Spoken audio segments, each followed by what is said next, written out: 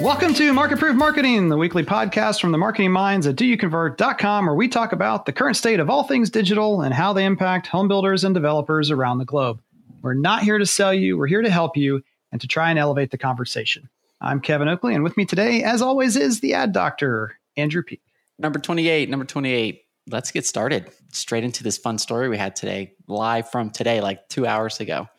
Yeah, it's a good one. We had a call with Facebook. We, of course, went over tons and tons of things, but let's segment that down into the two most important ones, which are... First, actually, we talk a lot about reps calling us up and not adding value. And so, right, Andrew had an original call with this particular contact at Facebook, and things had gone better than normal, seemed like not your average person reaching out. Yes. I'll be honest, though, I was still a little skeptical. It's like, I don't know. And I have to say, I was pleasantly surprised in that it wasn't just, you should spend more, you could spend more, let me show you how to spend more. But there were a couple things, even besides what we're going to kind of split this into, that it just made me think about it differently. I'm still not certain that the recommendations are all precise, but it was good. And like, oh, that's another thing to test or a new way to think about it. And even some things that, we had done something 2 years ago and it didn't work, and kind of saying, hey, here's how we've changed as a platform, and you might want to consider take another look at that. It was more helpful than I was expecting. And I had planned to bounce off the call. And you stayed the whole time. 10 minutes in. Yeah, I stayed and I kept asking questions. Andrew, he was looking at me like, I'm like, what is done now? What is happening? We were done 25 minutes ago. Here's someone who's actually going to tell us something. So, so I thought that was good for them. If you can find a contact at these places that's going to be the same contact that you can go back to again and again, instead of just one random person calling you every month. Yeah, that's the trouble. And Google hasn't figured that out yet, which is the trouble with Google. I have like 20 people trying to contact me. So and they all have to get the whole story from the beginning. Well, how does a builder work? The buying cycle and all that. And it's just not efficient. Right. And she was actually taking notes like, oh, that's what makes home builders unique. We'll see. Cool. We'll see. Hopefully that those notes are referenced, but it was good. It was a good conversation. So in terms of the two things that we wanted to talk about today, one is we mentioned the news article about the new Facebook Pixel. And so that was one of our questions, was just, hey, there's no easy identifiable way to know if you have that new Pixel or not. And can you add some clarification? And she kind of said, hey, it's a rollout like everything else. She did kind of say it's not necessarily ready for prime time. So they're having some bugs with it. But what is, again, really nice is it will automatically add additional code to track more granular details of what people are doing on your website when they have a Facebook account. And that's the part they're having the trouble with as far as tracking. Essentially, there'll be, I don't say it'll be exactly like analytics, but it will Google Analytics, but it's going to get into the territory of tracking more actions on the website automatically, just like Google Analytics would. And then the second one, which I'm excited about because I have no idea what it's going to look like and if it will work or not, is this video creation tool. This tool allows you to make videos easier within the platform itself. So you don't have to have an external app, or if you make videos from your phone, if you have one of the like Video Shop, one of the easier apps to make a video with, this will actually be in the ad interface, which is pretty neat. I'm not sure what they look like, but yeah. And she was saying even just something like adding a spinning logo or text and kind of doing more of the Ken Burns, like you may only have photography, but they're trying to make almost like an Animoto for those of you who've ever used that before, or Jeff Turner's real estate shows tool, but just a native way to make video for those of you who don't use Adobe Premiere or other more powerful or robust applications, or even have video content. They're just trying to find easier ways for people to do that. Just like Canva did for a lot of people listening, I know, who like to use Canva instead of Photoshop or Illustrator or InDesign. Yep. Definitely not Illustrator. I'm team Photoshop. I cannot figure out Illustrator to save my life. So in summary, the Pixel, it is available out there, being rolled out, the new one that will automatically track more data for you instead of requiring programming. What we mean by that is the current Facebook pixel, you have to tell it like, this is the button that is my lead form so that it can track conversions of the form. This one is just supposed to be able to analyze the site and kind of build all these smarter reporting pieces in automatically. The last thing that I think we should give them insight to, Andrew, is just we were compared at DoYouConvert against other people. And this was kind of the foundation from her perspective of the talk.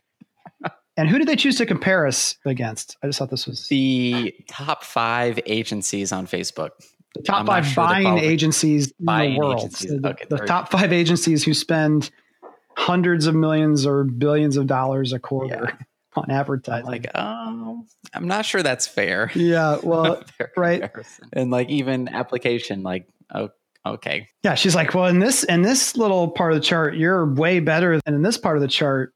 You're not quite measuring up. And it was just like, it just harkened me back to, again, we tell this to builders all the time, who's your competition? Who are you comparing yourself against? Mm-hmm. That has such an impact on how you look at data. And obviously they're choosing those because they'd like everyone to be spending that much money on their platform. Oh yeah. And a lot of it was like, just, I don't want to say it really didn't matter, but some of it was just the way you set up your account. Oh, and that was the other thing. Yes. We were talking about account structure. And at one point I said, well, we try to keep things as efficient as possible, but also clean so that it's easy. Cause we teach the home builders we work with that they're going in here just like we're going in here, and they can make their own campaigns or adjustments or whatever. And her eyes got real big and she started taking notes like, oh, that's different. Okay. Like it's not. And she has an agency background. So she probably even was more shocked by that as far as, anyway, I could not even imagine. We like you, mysterious Facebook rep. You're great. But I just thought it was fun to give everyone some transparency there. All right. Moving over to the news. We got one that's not necessarily fun, but you guys have felt it or are feeling it. From marketwatch.com, new home sales sink to a 9-month low as housing market wobbles. The recovery is still on for new homes, but it's still 2 steps forward, 1 step back. Great Paula Abdul tune. Paula Abdul. And I mean, this chart that you guys can't see, but just describe to them this chart in terms of sales of new single family homes, the peak and the trough, and then where we are right now. Yeah, there we go. So the peak, if you go back to, let me see the exact, July of 2005, 1.389 million as sales of new single family homes. And you're at the top of the mountain there. And then you're going down the double black diamond all the way down to the bottom. This is like the elevation of a ski slope. And then, it bottoms at February, March 2011. Yeah, I'm looking at February 2011. Really July through that whole year, 2010 through 11. But from there, it's been steady, like straight up. And then back to what the article is referencing. Peaked, 07, and it looks like it's just dipping a little bit at the very top. But it's still like, well, what's the next 6 months? Because that doesn't, it doesn't mean like it's another down the double black diamond. It's just, we need more time. It is a little bit of a pullback. I think the thing, again, for context, for everyone who hasn't ridden on this whole ski slope of a chart here in their career, is that, as good as things have been in terms of sales, we're nowhere near that peak. We're still only crawling back half, maybe a little over a third of the way, almost half, halfway back in terms of volume of single family homes. And it's really been limited just by affordability. I mean, finding a way to build an affordable home that everyone wants under $250 in most of the country is just extremely difficult to do. Yeah, I would say so. And that's the biggest impact on why we're not able to grow further. The other interesting thing is that peak was caused by financing and mortgage tricks, right? So it doesn't mean that home builders and marketers were geniuses back then. It was, hey, I remember newspaper ads in Columbus, Ohio, buy this brand new home for payments as low as, $349 a month. Wow. And it was like a 2,000 square foot house. That's insane. Of course, it was just the way the financing was set up. Yep. And we talked about last week, market proof, your marketing, this is nothing to be afraid of. It's natural. It happens every summer anyway. Mhm. But I just think it's interesting, is your reaction to this panic, or is your reaction to this just, we got to get back to work and do things a little bit differently or a little bit better? I agree. All right. What's up next? What's next? More Facebook targeting changes. This was not expected, although kind of expected. So this is from Facebook's newsroom, and it is called Keeping Advertising Safe and Civil. And here's the big, I'm surprised this didn't make it. I picture them wearing the big orange, like crossing guard uniform. Yeah, Mark running around with his crossing guard. Like that's something the teacher on the playground. Keep it safe and civil. Oh my. So the big headline is Facebook removes, I'm making this up, see if it's clickbaity enough. Facebook removes 5,000 targeting options, advertisers shocked, or something like that. I don't know. So they're removing over 5,000 targeting options to help prevent misuse. It looks like they're really focusing on not allowing people to exclude audiences that relate to ethnicity or religion, which of course, us in housing, we don't do anything like that anyways, because we don't do anything like that. But on accounts that they flag as housing related, you'll have like a notice on your account. Yes, I certify I will not do these things. And a lot of our builder partners already have had to click that. Yes, I certify I won't do this. And it's a button. Not all of them for some reason. I know I did quite a few. So if you see that, it's like a big box. You will not miss it. Don't be alarmed. I do believe your ads will be paused if you don't click, yes, I won't do that. But you just click, yes, I will not do that.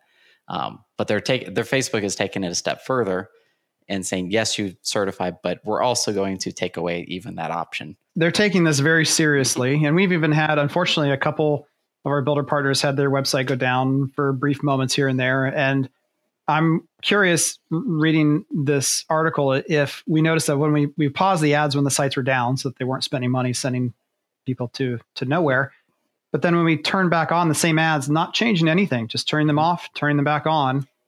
We've had a couple instances where the ads have been going through a review period for much longer than they should. Now, generally, this is one thing that really annoys me right now is if you do a Facebook Live, you will have noticed this, or you have something that you want to get out quickly and turn around fast and promote it. Good luck. I mean, it is hard to get ads turned around sometimes in even just a couple hours or in an afternoon.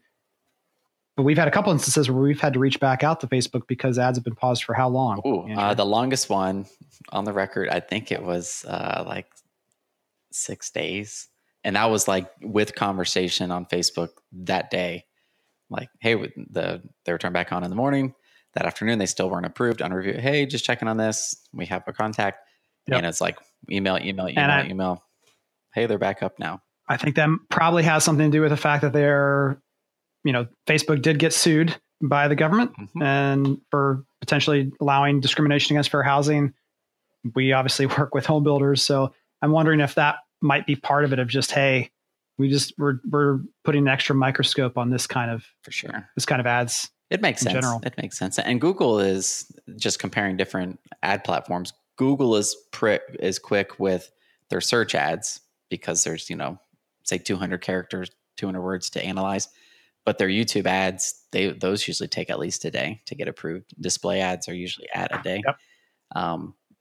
So maybe they're just going to more the norms instead of being fast before. But that still is disappointing. With like Facebook Lives, you want to push those out and then sponsor them. Yeah, or just not that this would ever happen to anyone on here. If someone said, hey, marketing, we forgot to tell you, but we have this big event and we need you to promote it, and it's going, it happens, this evening. When you're scrambling, sometimes you don't always have the opportunity to get that quick turnaround anymore. So you do have to be more prepared. Still way more flexible, obviously, than direct mail or print or billboards would let you be in terms of turnaround time. But it is at times more of a challenge. All right, last one. I like this one. This is from Becca. This is our Becca. She works with us in marketing, which is awesome. She's doing a great job. So this is her first. Is this her first blog post? I'm trying to think. This is her very first. I don't know. I thought there was one before this. I don't know why. So it's titled "Third Time's the Charm: My Hunt for a Great VR Experience." Because we all have an Oculus Go here at DYC. Yep. And you you get it in your first experience, you're like, wow, this is amazing. I think everybody that, at least all the family members that I said, hey, put this on, try it out, everyone's just blown away. The article goes over her experience with it and really just highlights the overall, like, it's almost there. Yeah, I think the tech is getting there. Close. I mean, the Go itself, like you said, you put it on, you show someone the Netflix app, or they have curated, 3D videos of the typical, what you'd expect, roller coasters and flying on a jet and dropping out of an airplane with what do you call those guys who wear the suits and just like fly in the air? I don't know. James Bond, gosh. I'm gonna call him Wingman. Is that what they're called? Sure, Wingman? why not? You think I know? I don't know. Nope. But there's that, and you get that response of, wow, this is as good or better than I was expecting it would be, considering that this is not connected to a computer or another device, just standalone. So I think the tech is there, but what I thought was actually most interesting to me was that her experience of looking at two-dimensional content on the Oculus, she felt was far superior to interacting with that same two-dimensional content on a regular screen. And I agree with her. I just hadn't thought of that. True. Yeah. As much as she pointed out in the article. You're looking at this, what I think is probably like 120, 130 inch screen in front of you. It's huge. Mm-hmm. And so even if you're just looking at the same photography of a kitchen, it's just the impact of that. In fact, in art school, the art professor used to say, if you can't paint, paint with red, because, red just sticks out. If you really can't paint it big. And if you totally suck, paint it big and red. And so there's just something about scale that communicates really well to us. So I thought that was interesting. So she tried 2D and virtual reality, and that was better than two-dimensional outside of the headset, but not fully immersive. And then she tried Matterport, which is, I'll just say, it's weird. It is, in that it's not as easy to get to as you would expect. The content that you want, the Matterport VR app itself doesn't really let you explore the content that you want. So you have to go to the website using the built-in browser, then pull up the 3D tour. And even once you get it to work, if you're familiar with Matterport tours, there's little blue circles on the ground that you use to navigate. And instead of keeping those on the ground, they show these big, they kind of look like blue holographic Death Stars floating Death Stars in the middle.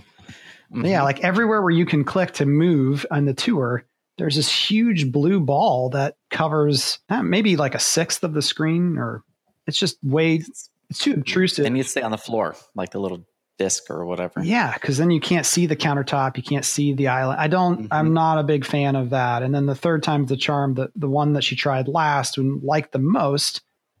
And we didn't talk to them about this at all first, but it was Rendering House. Yeah. So no surprise, John. She liked your experience. Yeah, good job. The best. Now it's not an existing home. It's not a home that's built. These are animated homes. So there's a trade-off there too, because it's not visually as real looking as reality, but just the interactivity of the tech with the content was the easiest in her opinion. Definitely. And I think and we'll talk about that at the end as far as the question of the week last week was, what was it? I forgot the exact. Yeah. How's marketing going to change the next 10 years? Yeah. Oh, marketing will change the next 10 years. Like thinking about like the available graphics now, as far as the high end, like Far Cry 5 or any of the high end games on the desktop, like look completely realistic. That on this with a virtual home, like you won't even care. Like, yes. We just found a way for the first time ever to incorporate Fortnite with the podcast. So, do it. And I have only played Fortnite 2 or 3 times myself, but Fortnite is a cartoony video game. And the reason it looks cartoony is because they designed it wanting to run on as many devices as possible. So you can play this game on your iPhone or on your Xbox or PlayStation, a Nintendo Switch, all the way up to, a $3,000 custom gaming computer.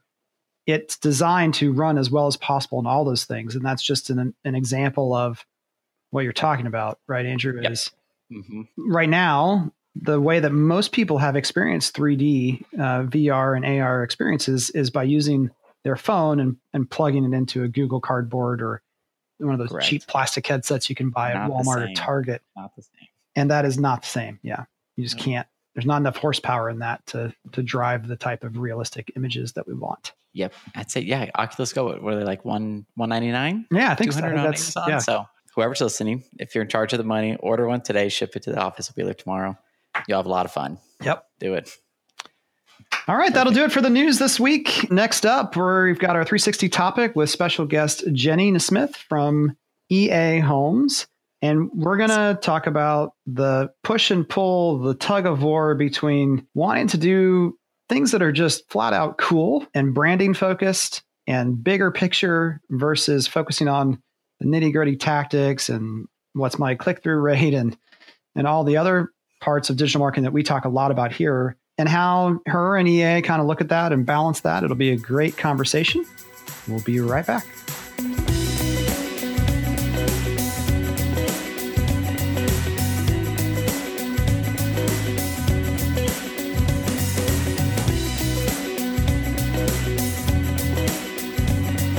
And we're back with Jenny Nesmith from EA Homes. Jenny, thanks so much for joining us this week. Thank you. I'm glad to be here. We have worked together for, 3 years now. Is that right? That is right. We're coming up on our 3-year anniversary. Yeah. So full disclosure, Jenny and EA is a builder partner, but that is not why. Well, it's not the only reason that she's here. It's the way that I got to know her, of course. But thank you so much for joining us. Tell us a little bit about, I always say no one says I want to be a new home marketer when I grow up. So how did you get here? Started out in school a little while ago now, thinking about communication and wanting to eventually be editor of Vogue magazine. So I had quite the dream going there, but always knew that I wanted to be in some sort of communication field. The aesthetics, the branding of Vogue had always appealed to me among many other fantastic brands out there. And that's kind of where I hung my star temporarily, spent a couple summers in New York studying marketing and a few different showrooms. And essentially, I think that's what really drove my interest to want to go into more of a marketing and advertising role. So rolled out of school into an ad agency in Atlanta, Georgia. And it was one of the agencies that was really recognized as being on the forefront of digital advertising. And I was fortunate enough to work as an account manager on a national shoe retail brand, which I'll thank you.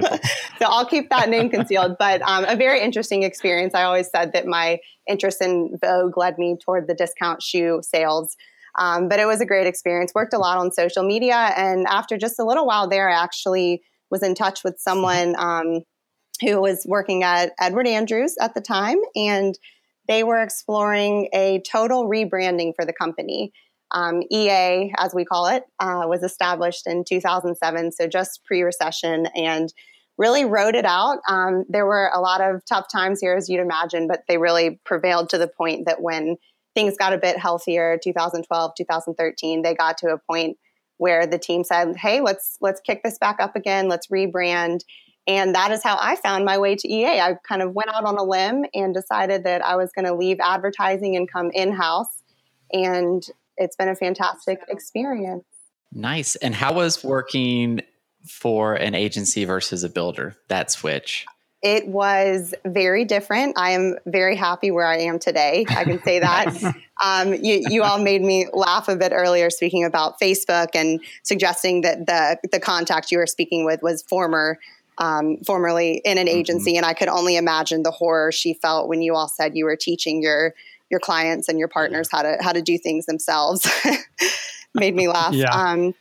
But yeah, it's been great being in-house. And I think the biggest thing for me, which is really relevant to today's conversation, is the ability to not only have the tools, but have the just control and support internally to make some decisions that really help guide the brand. And you're not locked into just following the guidelines of what your particular account is looking for, but rather you can really push the limits, and you can afford to, suggest something that may sound a little crazy. And if it fails, you've at least had the team support behind you. But if it's a success, it gives you a little bit more credibility as far as continuing to push forward and try different things.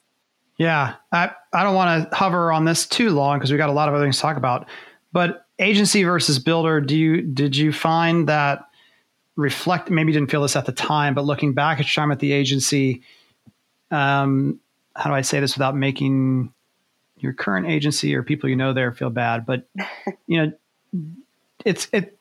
I imagine it's hard, but I've never worked for an agency myself. So I'm looking for your feedback. Is it hard to work with multiple companies and have the same passion or interest, or like, is everything feel as important to you when you're in an agency environment versus in the client's environment? Yeah. It sure does. I'll answer that as best I can. My account was so large actually that I was only on that particular account. Mm-hmm. But that's not to say I didn't kind of dip my toes in with a few others where there was help needed, specifically with social media or perhaps reviewing content calendars. I think at the time I was really just looking to kind of chomp into something and find what I was excited about. So I can't say that I wasn't as excited about some, topics or clients as others, but I can really speak more so to how I feel now. I am so deeply rooted in this love for marketing of home building, which you laugh about earlier. No one wakes up one day and says, this is what I want to do. But I think you find your way into it. And if it clicks, it really clicks. And I think that it's an exciting thing when you find that. And it's been a fantastic thing for our company too, working with you all and Do You Convert, and finding people who, and probably a lot of the people listening to this podcast can relate, but finding people who find that same interest. And it's just incredible to have the resources and connect with people who do the same thing day after day. And you are so darn passionate about building these homes and selling them. It's amazing. Yep. I do know one person, my oldest, Avery. We used to drive around on the weekends sometimes and stop in, walk through homes under construction or visit models of builders. And I remember her asking, like, is this what you do? Like, cause this is what I want to do. If I just get to drive around and walk through homes and the smell of sawdust and just, experience, I'm like, well, it is part of what I do. Right. Yeah. So she, for a while, thought that was the best gig in town. I think she's moved on to vet or something with dogs, for sure. Well, very admirable as well. For sure. Okay. Let's bring it back. Can you give us a little bit more on EA Homes as far as the types of homes, typical community types of setups, just so we have some context? Yes, absolutely. So EA Homes, Edward Andrews Homes, we are a private builder in Atlanta. We build single family homes and townhomes really all throughout the metro Atlanta area. We currently have 16 active communities, which is a combination of single family and townhome. We build really in a lot of different areas, but are shifting a bit more in town based on what the Atlanta market is really looking for at the moment. And our homes range from the high 300s to 1 million plus. Our sweet spot is really in the low to mid 500s as far as, our majority sales.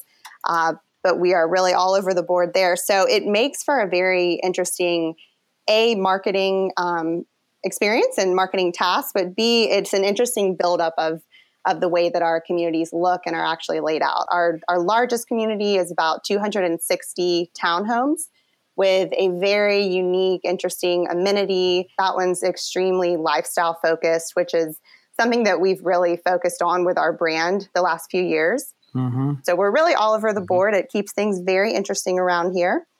And we are extremely design focused as well. We have a design center. And this has been truly a game changer for our company, what we like to call the candy shop. I like because that. It really is the candy shop in that is awesome. And our buyers come in and they are not exposed to what a lot of new home buyers are used to. They're not walking into tons of vignettes and toilets all over the place. And no design center is that crazy. But, there aren't just samples and samples galore. We've really made it so that it feels like you're walking into almost a combination of a cool, swanky restaurant and a restoration hardware. That was a bit of our vision going into the project. And so a lot of people now are asking, is EA a custom builder? Well, great question. When we rebranded actually back in 2013, that was a little bit of the approach that we were trying to trying to take. We were trying to differentiate ourselves in this Atlanta market by basically saying that we are offering custom homes reimagined. So we've since really morphed that into our new brand. Our new branding tagline is live in comfortable luxury. So we haven't so much anymore tried to offer custom homes, but rather we're really just offering that personalized experience. We see that trend happening across the country is not just the moving away from custom because of the complexities and the cost and extended timelines, but just what people really want is that curated, as a Northerner, a Yankee, if you will, who's primarily lived in Ohio and Pennsylvania all my life, in Indiana, when I visited that studio and really all of your locations, it was like, this is what I expect Southern charm and hospitality to be at the high end. Well, thank you. I want to just dig into the design studio a little bit more because I've been there, and what she's describing is absolutely true in that you walk into the space, and I'm pretty sure I remember just saying, Jenny, like, where's all the stuff? Like normally there's a wall I remember that. And kitchens and the selections are all where? Basically, we start out the whole design process with our digital tools that I referenced early on.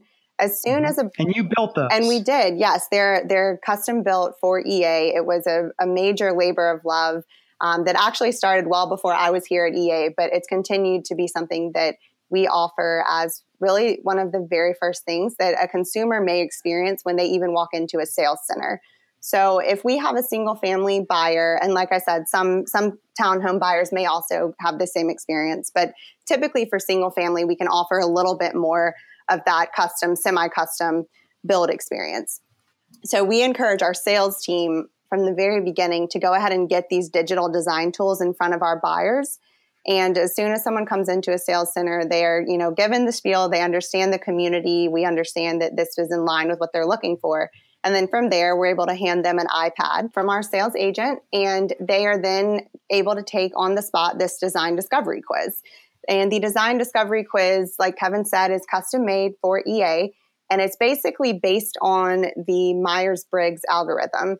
It is a very complex app-like quiz, if you will, hosted within our EA website. And it's a series of 30 questions, and it is asking through each of those questions, which of these images or which of these items below meet your style interest. So you'll take that quiz, and it'll tell you on the spot what your style taste is. So we have everything from simply sleek to modern marvel, and the list goes on. So that's how we get away with being able to conceal the majority of our items up front. We let the consumer, the buyer, come in and really get to know themselves, and then they can actually start telling us what they like and what they would like to see in person. That all had to be built, and that's obviously wasn't a small investment. It was not. It was not. So that really all came to be the Design Center, our style quiz, and we have several other digital tools. Those are really all created between probably 2011 to 2013. So right there during the rebranding time. And you can probably understand how at that point, the company decided that they needed to bring in a little bit more help. So EA is investing in their own tools, their own technology. You're also investing in building the brand because you went through this rebranding process and experience. And that leads me to the latest, what I think is awesome. The thing that really sparked me and said, let's pull Jenny in and have this talk is the Bixton mural. Yes, one of our most colorful projects, literally. The Bixton mural. So Bixton is one of our first few communities where we ventured down from suburban Atlanta and into what's truly the heart of in-town living. East Atlanta is a section that is really turning quite a bit. It's always been very popular, but it's now becoming a place that a lot of different developers and individuals are kind of refreshing and giving a little bit of a different look. Nice. And so East Atlanta, what is it like as far as the current setup? It's already built out, right? It is already built out. It's a very walkable place. Okay. Bixton is an interesting location, actually, which I'll touch on the name itself as it relates to this in a moment. But Bixton is really positioned right at the crossroads. If you look on Google Maps, it is at that crossroads between 3 different places, Kirkwood, Eastlake, and Oakhurst, Atlanta. So all 3 of these areas have their own personalities, very much so.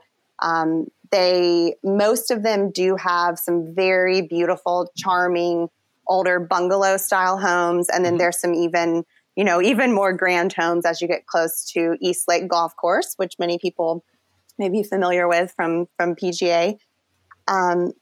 So we've really been tasked now with coming into an area that is not necessarily looking for a new developer to come in. A lot of people who are living there, understandably so, are very happy with how the area is. They love the style. We love the style. We're glad to be a part of it. So we've really been tasked with how to build a product and how to become a part of that community without coming in and barging in and, stirring up a lot of activity and what's a very calm, walkable, pleasant place right now for all of the homeowners and families that are there. That sounds like the inspiration for the Bixton mural. Yes. Can you describe it? I'm looking at the pictures now and the giant story, which is, that link will be in there on the show notes, but this is how you do a Instagram story. Like, this is like 101. If you're going to do an IG story, like, this is what you do. Like, without a doubt. Thank you. That's exciting to hear you say that. So that really is what drove a lot of this decision. Being new to the area, there were a number of reasons that we decided that this mural was really a necessary component of building out this community. Most importantly, we wanted to come in and not just be building a new community, but really elevate this community and establish it as its own sense of place within a very popular and existing location and really part of Atlanta. So we thought, what better way while we're moving dirt, getting a model going, getting specs going, to come in and just give something, over the course of a few days that this community and our new homeowners too will be able to enjoy for quite a while. So we were fortunate enough that the site itself had a very obvious canvas, if you will, just beside the community. It is a bridge that connects a street that runs right over Cottage Grove, which is the street that Bixton is on. And it had been sitting there. I could not even tell you how long it has been there, but it was dirty. It was gross. It was an eyesore. So we went out there, thanks to our construction team. We had some pressure washing help take place. And then a few days later, one of our designers actually here at EA is a very talented artist. And she, along with myself, our marketing coordinator, Shannon, and our CMO, Caroline, we put on our play clothes and we went out there and we painted stairs and painted what is now a beautiful, beautiful mural. It's colorful. It not only brings a lot of happiness and color to the community, but it truly does help connect Bixton and that particular street and tunnel to the street above, which is also undergoing some very great mixed use development. Okay, I'm going to play devil's advocate with you, Jenny. Yes. And I'm a fan. But what you did was you painted some stairs the colors of the rainbow. That is true. Right? That is true. So defend that a little bit and we already kind of touched on it, but just kind of succinctly, why you just named 3 or 4 people, including the head of sales and marketing, getting out there and painting stairs. Yes. A lot of stairs too. And it's not like a thing. So how did the discussions go into that? I guess is maybe a better way to talk about it is like, who came up with the idea? Was there any pushback internally? Did anyone have ideas of this isn't something we should be doing? Yeah. So there's always pushback. We're very fortunate that a lot of our team here, they've been at EA long enough to know that marketing and a lot of our team members, we're gonna come up with some ideas where we try to push the box and try to think outside of what everyone else is doing marketing wise. So yes, we absolutely had a bit of pushback. There were a lot of questions about the logistics and, whether or not that was going to help with a single sale. And we really just had to get everyone to see our perspective too, that it wasn't necessarily going to be that someone saw it, they walk in and they buy a home that day. But in painting this beautiful mural and in not only bringing something really happy and joyful to the community, we were able to clean something up and make what was really a not even functional staircase into something that people could use to connect to their neighbors, connect to the surrounding area. And it really was a way for us to just come in before we even had a sales center open on site, introduce ourselves to the community. And that was really how we got the neighbors around us to say, oh, okay, this isn't going to be anything too crazy. They're giving back to the community here. And, we have a fantastic Instagram background as well. So that was an interesting thing to hear from the neighbors. And just the social media component behind it has been an incredible way for us to drive some really organic content. And it's been a great way for us to not have to even brainstorm another ad outside of what we're already doing. But we have so many people each week just coming to this site, posting pictures, tagging the location, and using our designated hashtag, which is Stairway to Hosea, which references the street that is connected to Cottage Grove by this bridge. That is awesome. Yeah, I'm just scrolling through here, and you've got, Noodle, the standard poodle. You've got Surgery in the City. I mean, I'm imagining these are people who these are people who consider themselves influencers, whether they are or not. They are definitely seeking out this mural to take their picture in front of it. Yeah, absolutely. And we did have a lot of conversation, and we had a lot of pushback too from, we wanted to go out initially and hire a bunch of influencers on social media, which is something that we and I just really believe is going to be a huge wave as we continue with marketing, not only home building, which is, kind of have to figure out how to massage that so that it works, but with all of the brands that we're constantly consuming each day, it really is how people are getting their content, and it's how people are finding what feels like a more trustworthy source rather than just an ad that they may be served. I was going to say, I think that's the gateway between influencers. And I've thought about influencer marketing quite a bit because I haven't really seen it get into home building yet, which is interesting because I'm like, there's so much. Not well. Or well, there we go. I think there needs to be a bridge or a stairway between the product and the people or the influencer. And this seems to be that. It's definitely unique. It kind of reminds me of when I was a builder, people would call us up fairly regularly in Pittsburgh and say, can I shoot a scene in a movie or in a commercial in your model home? And that's kind of like the old fashioned version of I'm an influencer. Can I use your kitchen to shoot my next baking segment? Yeah, it's a funny thing that, this will show you how nerdy I am about my job, but I will lay in bed at night and think, how can we as home builders tap into these influencers? Because everyone else is doing it, but we can't go give away a home. No. It's not quite as simple as that.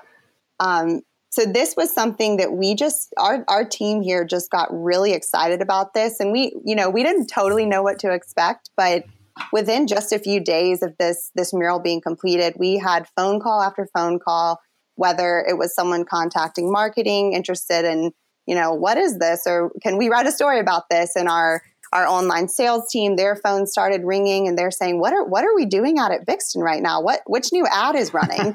And we said, nope. There's a different story there. Exactly. So that was really interesting to see. And I think too, that just the organic nature behind it, people are more comfortable, seeing that so-and-so Doodle the Poodle posted a photo and, maybe we should go check out what Doodle the Poodle is doing. But if we as EA are going to just post a photo of our mural, it's not necessarily going to carry that same weight because we're just the builder and the brand. And it's given us a way to promote the mural by tapping into social media and Instagram in particular. But it's also given us some really incredible reshareable content that we've been able to ask these influencers or individuals for. And they've, of course, been very excited for EA to post on their behalf. So it's a unique way to approach social media content, but it just is so organic that it's really getting a lot of traction for us. And it's been amazing to see it all unfold. Would you ever consider letting an influencer stay in one of your model homes for like a day or an evening or something? We have talked about that before. So we have been down the road that you mentioned earlier about filming TV segments, filming shows in some of our model homes. It has been an interesting experience to say the least. But, I think when you get into in what our case would probably be just an individual, probably a more casual influencer coming in, nothing crazy, nothing that's going to show up on Hollywood. But I think that it is something we would consider. There's, we have to consider all of the liabilities beyond having someone there. But I would not doubt that if that becomes a hot way to get an influencer into your homes, we would probably at least have that conversation about it. Definitely. Yeah. I think that is the way to go. Is I think we forget sometimes the brand new home is a beautiful, for the influencer, it'd be like a backdrop, but they need content for their own selfish gains. They need it for their Instagram, and having that like location for them is like, oh, perfect. Yes. I'd love to be there. Oh, by the way, this home is for sale, or sign up. These are coming soon. Yes, exactly. So switching our gears a little bit. So you guys spend a lot on intentional brand building. Do you think it has gone too far? I'm biased, of course, because I'm super nerdy and the tactics. What can we do? All the numbers from the numbers. So maybe that's a loaded question. Yeah. For us, this is something that let's say 3 years ago, we would start talking about a community, and the branding would be in the back of our minds, but it wouldn't necessarily be anything that was being talked about, more than a couple of weeks before we tried to open a model or opened a community. So just in the last couple of years, we've really rejiggered our full process for opening a community in a lot of ways. But one of those ways is we start looking at the branding of a community as early as when our land acquisition team begins setting their sights on a particular parcel. So we start very much in advance. That, of course, means we have to make changes along the way as our learnings take place and we gather more information and data. But that is how fixated we are on positioning our communities to be branded well and branded to a point that it really is establishing a place, and it's creating some sort of lifestyle and destination that people are drawn to. So to answer your question, I feel like for us, it has not in any way gone too far, but rather it has helped us elevate our brands and communities to a point that we really are able to set ourselves apart from a loaded world of competition here in Atlanta, whether it's new construction or resale. Awesome. My kind of last question here, Jenny, for you is, do you ever find yourself laying at night also thinking about how well your Facebook campaigns are running, or AdWords, or click-through rates, or cost per lead? Yes. I think a lot about our lead generation. I can't say that is not always top of mind, but I think that we have you all, for one thing, who are fantastic partners and, in teaching us. So I don't necessarily worry about those. It's honestly more exciting for me to look and see how many leads have come in every morning, every week. And I really am just always interested too, to talk to our sales team and talk to our online sales consultants and hear, if someone didn't necessarily submit a lead, but they called, what are they calling about? Did they see the mural? Did they see some beautiful display at Harlow? What was it that drove them to come in? So we try to make sure that while a lot of these new ideas we are really taking hold of are not as traceable and trackable as a lot of the digital advertising, we are at least conveying to our team, the importance of trying to keep track of how things are performing. And I think that with word of mouth and this mural in particular, it's been pretty evident that contacts have certainly found their way to us through just seeing things like this. So it's just a matter of being able to track that as best we can.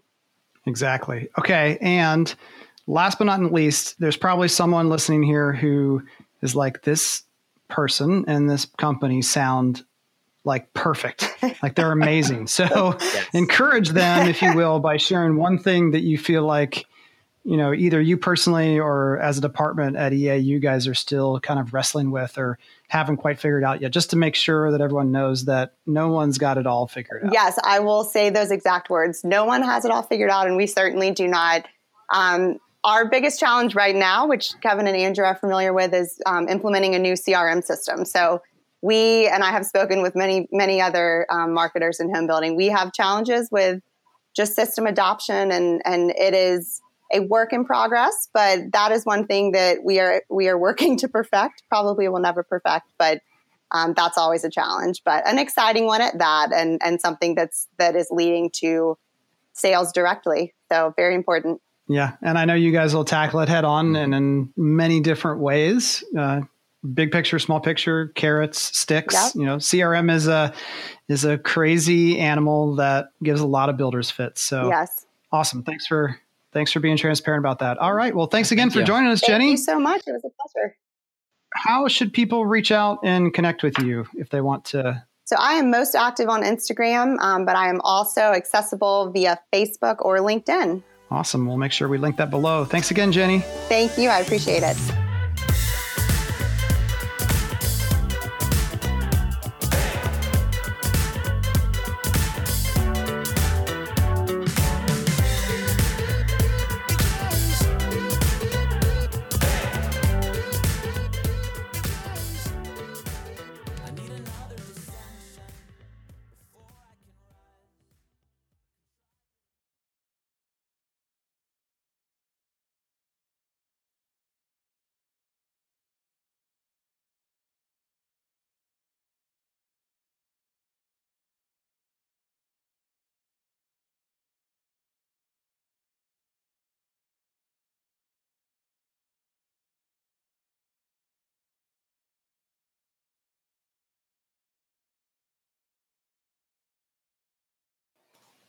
Okay.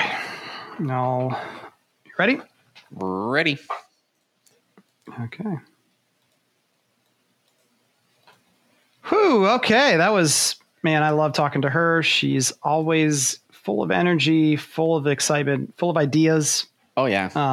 Lots of them. And also the other funny story, I asked her, I said, how did you go about getting permission to do that? To which she chuckled and said, we'll ask for forgiveness. So I thought that was interesting too.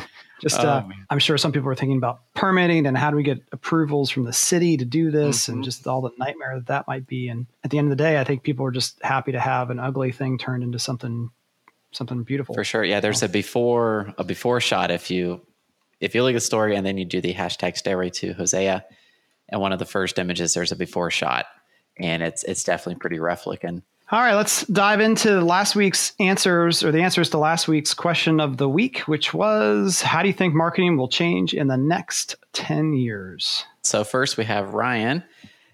His answer was, I was reminded on Facebook today that I created my Facebook profile on this date 10 years ago.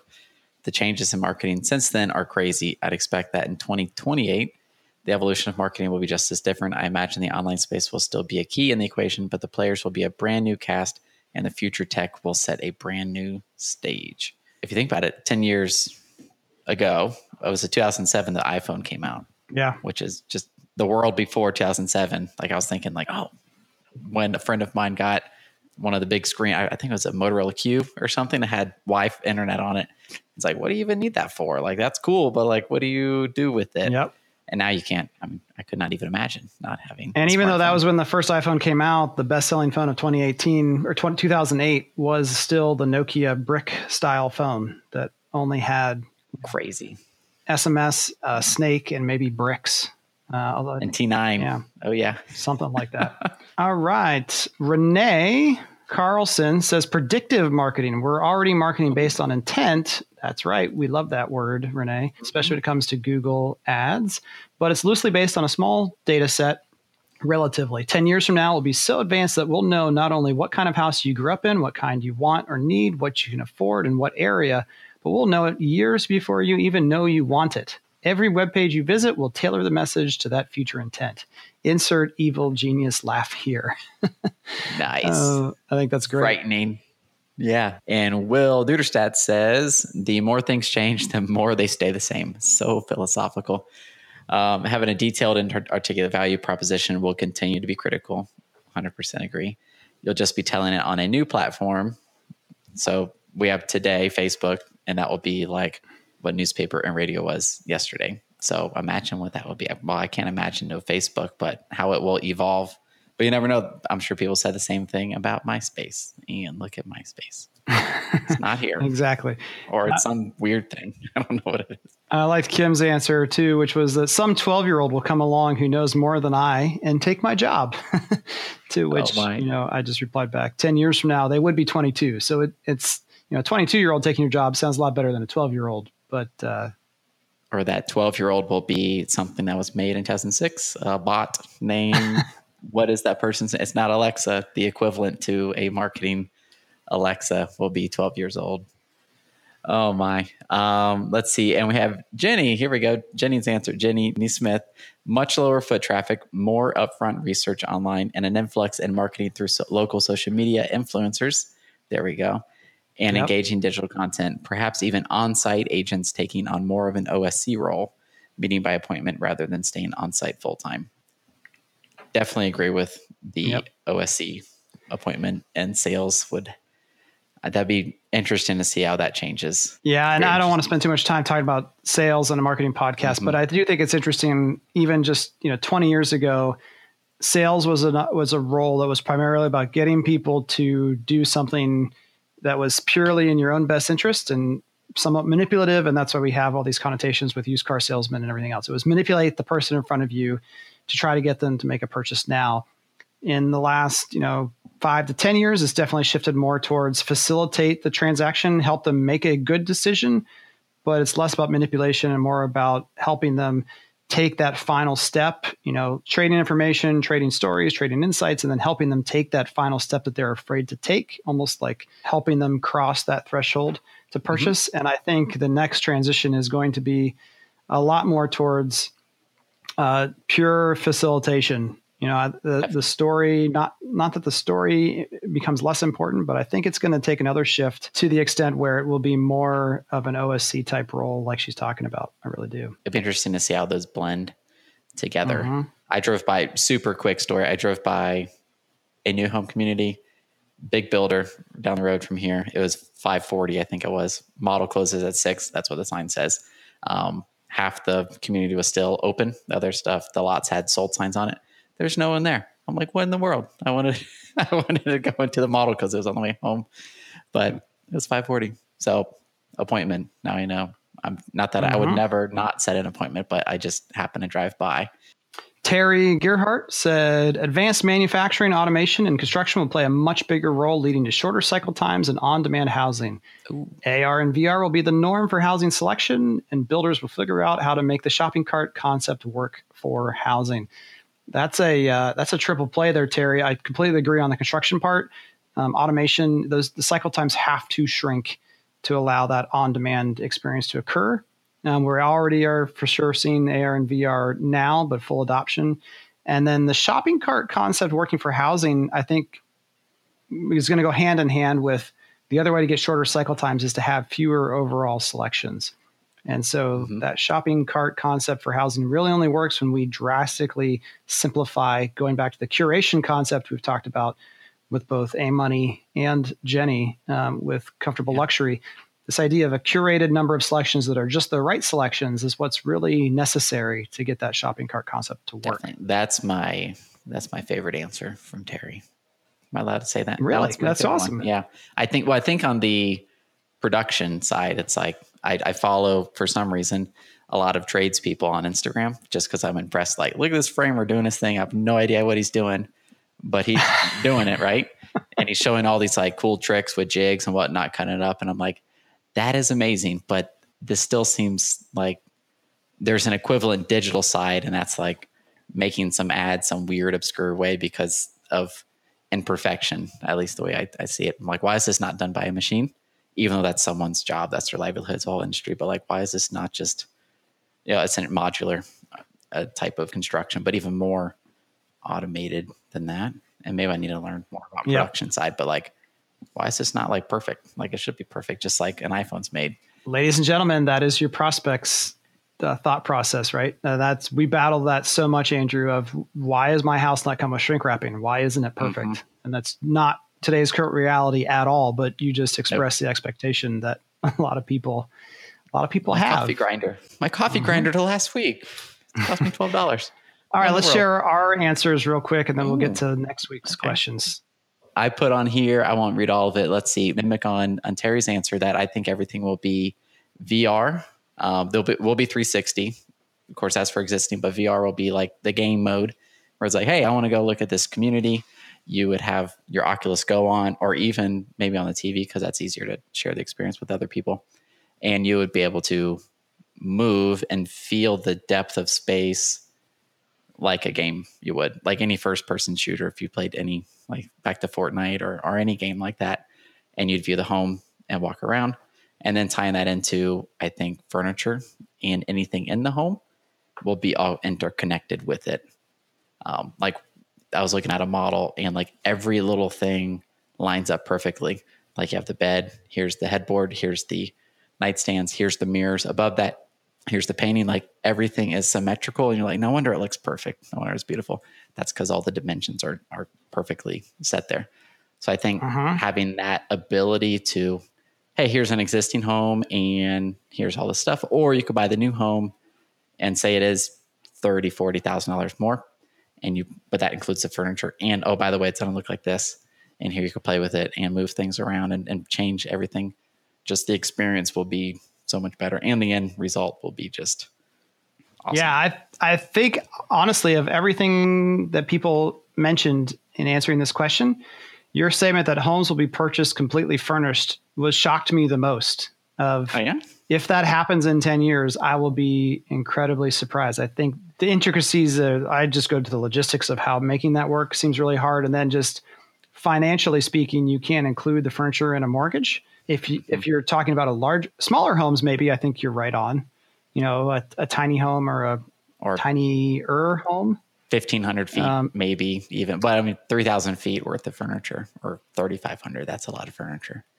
Yeah. You're talking $70,000 potentially. Yeah. That's a lot to get to match the same level of a model home. Right. I like it. No, you went out there 10 years in the future, and compared to everyone else, mine sounds pretty like duh, Kevin, but walk-in traffic will be almost non-existent in 10 years from now. 90% of all traffic will be pre-scheduled for an appointment or self-serve when someone is not available. And yes, I do think there is no self-serve getting around that. Self-serve will be a significant part of the future. Is it ready now? I'm still on the fence about it. I know a lot of people are using Enter Now and have good things to say about it. I think from a customer experience, once they're in the home, obviously Enter Now allows them to very seamlessly get access to the home. But once they're inside of it, it's dark. It might be cold. Temperature may not be set right. The lights aren't turned on. It may not smell good. And they may make a lot of bad assumptions like, oh, there's no fridge here, so I guess I got to come up with $2,000 to pay for a fridge. Well, it might just not be delivered yet. I think there's still, to me, this self-serve is going to have to be combined with a way to have on-demand answers to any question that you have, whether that's through, like FaceTiming an agent or having pre-recorded answers or a chatbot or something else. But there has to be this way to not just gain access to the space, but still have access to the expertise of an expert salesperson or marketer to answer your questions. Definitely. And I think the adoption of more smart products for the consumer. So they're used to like, this is just like the one I have at home, and here's how I get access to it. Like we have the August door lock. It's still super quirky. Like I'm still a little bit mixed on it, but imagine I could not imagine someone going to a model home who is not even kind of familiar with that type of product going, oh, so how do I get access to here? Okay, do this thing, download this. Yeah, or even just, the confirmation code from Enter Now says, when you enter the home, please say, Alexa, start the model tour or something, to that effect where, okay, then all the lights kick on, the music turns on, the fans start turning slowly on the ceiling. And, it just, that sense of arrival, which you get when you enter a model home that's decorated and furnished and feels nice, is completely different, because those of us in the industry, we've walked into those models when everything's turned off and it's like an empty, dark, sad home, but it's like the family who lives here is gone right now, and I just snuck in. It's a different feeling, and especially if it's not furnished. Yep. at all. All right. And so this week's question of the week is, do you invest time or money in pure branding activities that you know you will not be able to track direct sales to? That's a fun question because that is difficult. How many sales do we get from that campaign we spent? We will not be able to tell you that. Looking forward to seeing everybody's answers. Yeah.